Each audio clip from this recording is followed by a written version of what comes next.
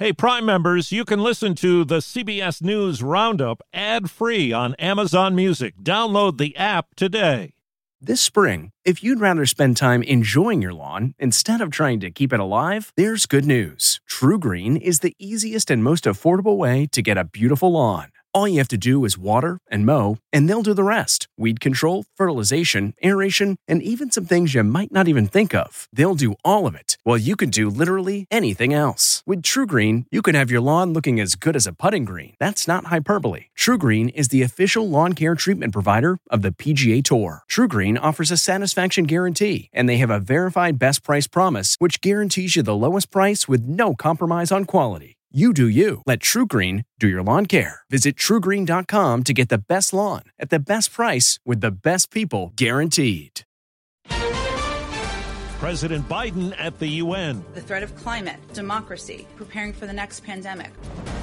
Search for Gabby Petito's fiancé. We certainly think Brian has some explaining to do. Supply chain backlog. If you're shopping for the holidays, start now.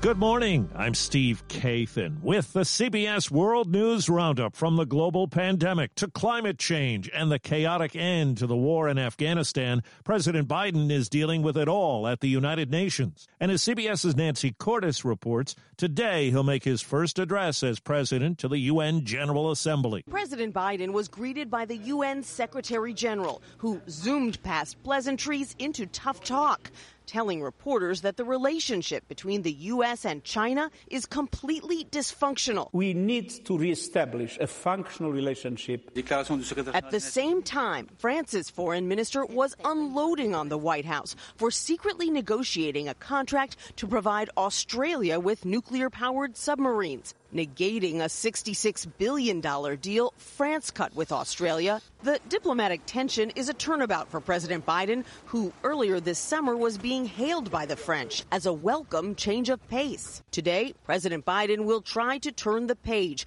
calling for intensive diplomacy to combat climate change and COVID-19. Johnson & Johnson says its one-shot vaccine showed strong protection against the Delta variant of the coronavirus even after 6 months, and a booster shot 2 months after the first provides 94% protection against symptomatic infection.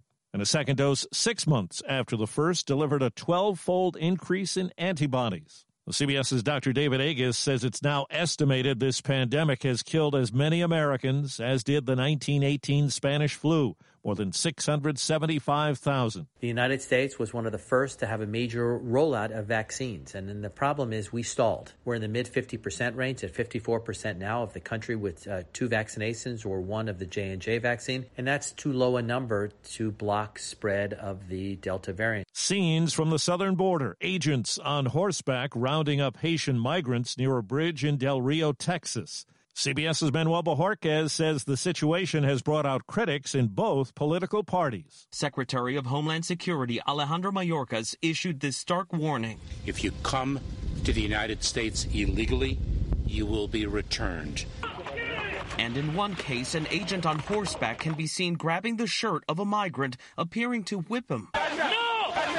Some of the migrants who do qualify for asylum have been allowed in, like Ralder Valsan. And why did you leave? ¿Por qué saliste de Haití? Seguridad. There's no security in Haiti. Javier Martinez Jr. is a lifelong resident of Del Rio. He says citizens in his city fear possible shortages of medical care. We are a population of 35,000 or more.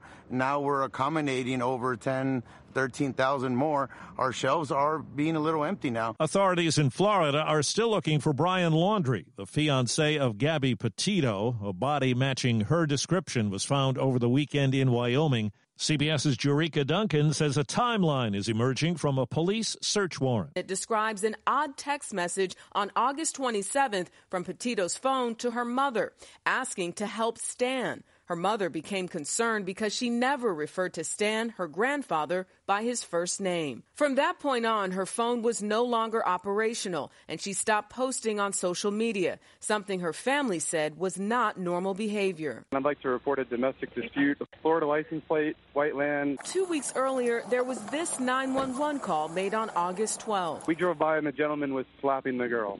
Keith proceeded to hit her, and they drove off. Police body cam video shows the immediate aftermath of that call. We've been fighting all morning, and you wouldn't let me in the car before. Neither party wanted to file charges, and police did not. A San Antonio doctor says he performed an abortion in violation of a new Texas law. He wrote about it in the Washington Post, daring people to sue him. 2 people who live out of state have now done that. In Arkansas, former lawyer Oscar Stilley says he's not opposed to abortion, but wants a court to review the law. I want true justice. I want to lay the facts in front of a court and get a decision. And if anybody's displeased, take it up. Let's get a decision from an appellate court. And if you want to take it up from there, let's do it. The other lawsuit from a Chicago man calls the law a form of government overreach.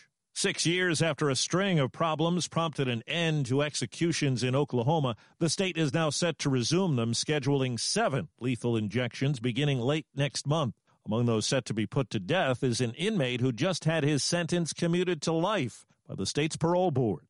Well, the pandemic has helped drive up prices and foul up the supply chain. CBS's Carter Evans says part of the problem is a sea of trouble at 2 ports in Southern California that handle 40% of the country's imports. It's an L.A. traffic jam in the Pacific. 70 cargo ships carrying everything from furniture and electronics to holiday toys are just waiting to get into the ports of L.A. and Long Beach. L.A. Port Director Gene Soroka says shipping traffic is up 50% from pre-pandemic levels. The American consumer's buying strength is so strong and epic, we can't absorb all this cargo into the domestic supply chain. That means you're not going to find the product you want as quickly as normal. Bob Biesterfeld, CEO of shipping logistics company C.H. Robinson, says major retailers are paying for planes to fly in goods from overseas. We expect there will be more bare shelves for the holiday season than people may be accustomed to. Even next year's holiday gifts may be in jeopardy. The economic logjam could continue until the end of 2022. Carter Evans, CBS News, Los Angeles. Canadian voters gave Prime Minister Trudeau's Liberal Party a victory in parliamentary elections, winning the most seats but failing to claim a majority. Down under, drought, fires, and development have cost Australia 30% of its koala population over the last 3 years. Deborah Tabart of the Australian Koala Foundation says it's estimated more than 20,000 have died over that period. The drought over the last 10 years has just had this cumulative effect. River systems completely dry for years. River red gums, which are the lifeblood of koalas, dead. She says Australia needs new laws to protect koalas. Surviving members of a rock trio say some are trying to profit off their loss. ZZ Top is cracking down on people looking to cash in on the death of bassist Dusty Hill with unauthorized merchandise. The band released a statement saying items that say such things as R.I.P. Dusty or Thank You Dusty are not approved by the band or Hill's family. ZZ Top says they're saddened by Hill's death and they'll protect Hill and themselves to the fullest extent of the law. Hill died in July at the age of 72.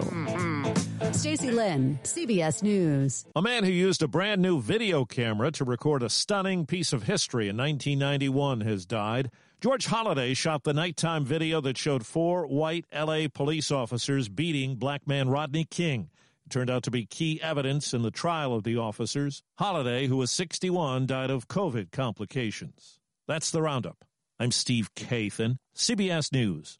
If you like CBS News Roundup, you can listen early and ad-free right now by joining Wondery Plus in the Wondery app or on Apple Podcasts. Prime members can listen ad-free on Amazon Music. Before you go, tell us about yourself by filling out a short survey at Wondery.com/survey. Get one of the most successful broadcasts in television history on your schedule with the 60 Minutes Podcast. Hard-hitting investigative reports, news, and culture maker interviews, and in-depth profiles are waiting for you in every episode. Listen to 60 Minutes ad-free on Wondery Plus. Nancy's love story could have been ripped right out of the pages of one of her own novels. She was a romance mystery writer who happens to be married to a chef. But this story didn't end with a happily ever after. When I stepped into the kitchen, I could see that Chef Brophy was on the ground, and I heard somebody say, "Call 911." As writers, we'd written our share of murder mysteries. So when suspicion turned to Dan's wife, Nancy, we weren't that surprised. The first person they look at would be the spouse. We understand that's usually the way they do it. But we began to wonder, had Nancy gotten so wrapped up in her own novels? There are murders in all of the books. That she was playing them out in real life? You can listen to Happily Never After, Dan and Nancy, early and ad-free right now by joining Wondery Plus in the Wondery app or on Apple Podcasts.